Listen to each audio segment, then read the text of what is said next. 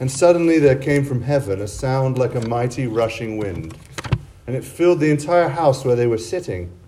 And divided tongues as of fire appeared to them and rested on each one of them, and they were all filled with the Holy Spirit and began to speak in other tongues as the Spirit gave them utterance. Acts chapter 2, verses 2 through 4. In the name of the Father, and of the Son, and of the Holy Spirit. Amen. Please be seated. Heavenly Father, just as you used the tongues of your apostles to proclaim your good news, I pray that you would bless my tongue, my words, to build up your holy people in the knowledge and love of you. In Jesus' name I pray. Amen. Rushing wind, resting fire, other tongues. The three elements I want to unpack this morning. Our Lord Jesus spent 3 years teaching and doing things to reveal to his disciples who he truly was, God the Son. And that in knowing God the Son, we now know who God truly is, God, Father, Son, and Holy Spirit. Jesus had told the disciples quite a lot about the Holy Spirit on the night before he died. So they'd only recently received this information, as we heard recorded, for instance, in John chapter 14. And his parting instructions, right, the moment before he ascends, is wait here in Jerusalem for the Holy Spirit. Imagine for a moment what it must have been like for the disciples after having seen Jesus ascended, being told that by the angels that he's not going to come again like that until the second coming at the end of the age. And they're supposed to just wait for the Holy Spirit. I wonder them in the upper room gathering in this place, this sort of haven that they had. You know, would they feel like a feeling of something? Like, wait, is this the Holy Spirit? You know, someone gets a good idea and they're like, wait, is this the Holy Spirit? The Holy Spirit himself leaves them in no uncertainty, because the first sign that accompanies his coming, 10 days after the ascension, is the sound of a rushing wind. The sound of a rushing wind, revealing that it's him. And the first clue here is, in the original languages of the Bible, the word for wind and the word for spirit is the same word. There's just one word, and translators have to figure out by context, is it wind, is it spirit? And there's a few cases where there's a sort of happy ambiguity of like, oh, maybe it's kind of both.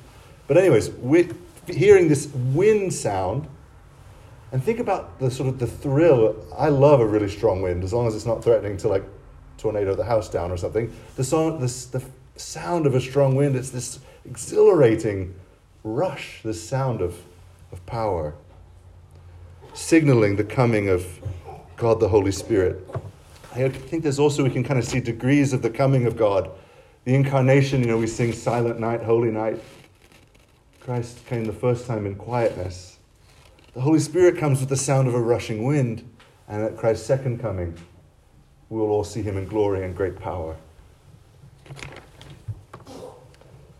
And then after the sound of rushing wind, divided tongues as of fire rested on them. And there's multiple layers of meaning in this idea of divided tongues resting on them.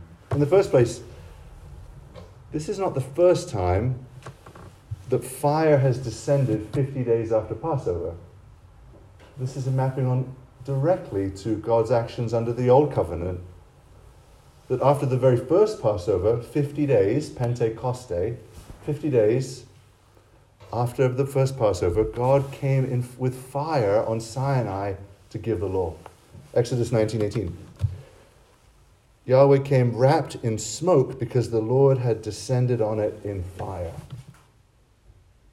So the Spirit is teaching about himself, just as Jesus did in his earthly ministry. The Spirit is teaching his identity.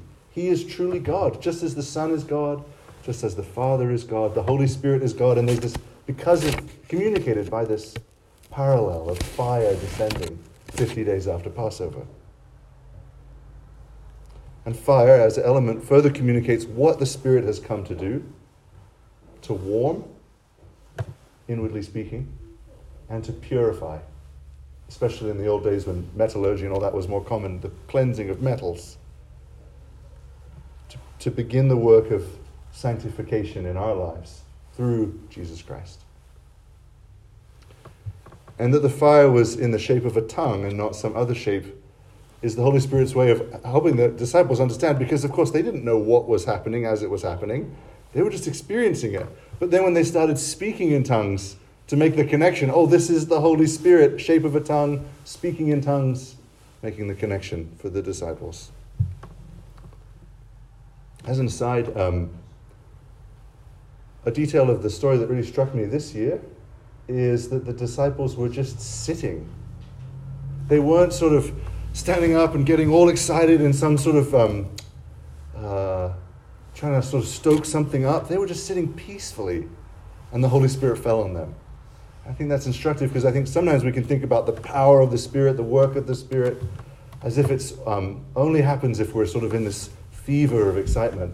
They were just sitting. And then even the language of the Spirit coming is, in a way, he came and sat on them, rested on them. There's a gentleness that I hadn't noticed in the story till this year. And then they begin speaking in other tongues. This is the familiar element of Pentecost. There's a detail of it that catches me this year as well, which is that in the first century world, everybody spoke Greek. Everybody was bilingual. You had your language of your family, of your region, and you had the Greek that you would use in the marketplace around the Mediterranean. It was the lingua franca. So the disciples could have preached in Greek, and everybody in Jerusalem would have understood it. I hadn't realized that before, that there wasn't this sort of felt need of, they would never be able to communicate if they didn't have this other language. But God gives them languages they'd never learned to communicate in. And this is wonderful. In the first place, it shows that it's really God speaking through them. It's not just the ideas of men. They're actually, the fact that they're using a language they didn't know reveals this is God speaking through them in a way like how he would speak through them in the inspiration and writing of Holy Scripture. In fact, I guess we have both in Acts chapter 2, the speech recorded then in Holy Scripture, the speech of Peter. But I think there's the additional communication of the fact that God gave them other languages is it teaches this message is for all people. And I love the tenderness in their mother tongue, that all the people gathered who had all these different mother tongues, that they would hear the power of the gospel in their heart language. God's way of really coming down to all people and also communicating to the disciples, you need to go take this message into places of other languages. Some of the early church fathers even speculate, it doesn't say in the scripture, but I wonder if the very language that they found themselves speaking was that the people that they would end up going to as missionaries, because we know almost all the apostles went as missionaries around the known world. We don't know, but it's a tender thought. Rushing wind, resting fire, other tongues. And just to map our Christian stories onto Pentecost. Although, for most of you, I assume, it wasn't as dramatic as Pentecost, each one of us has had the fire of the Holy Spirit poured into our lives in our baptisms. The apostles had the unique privilege of being baptized directly from heaven.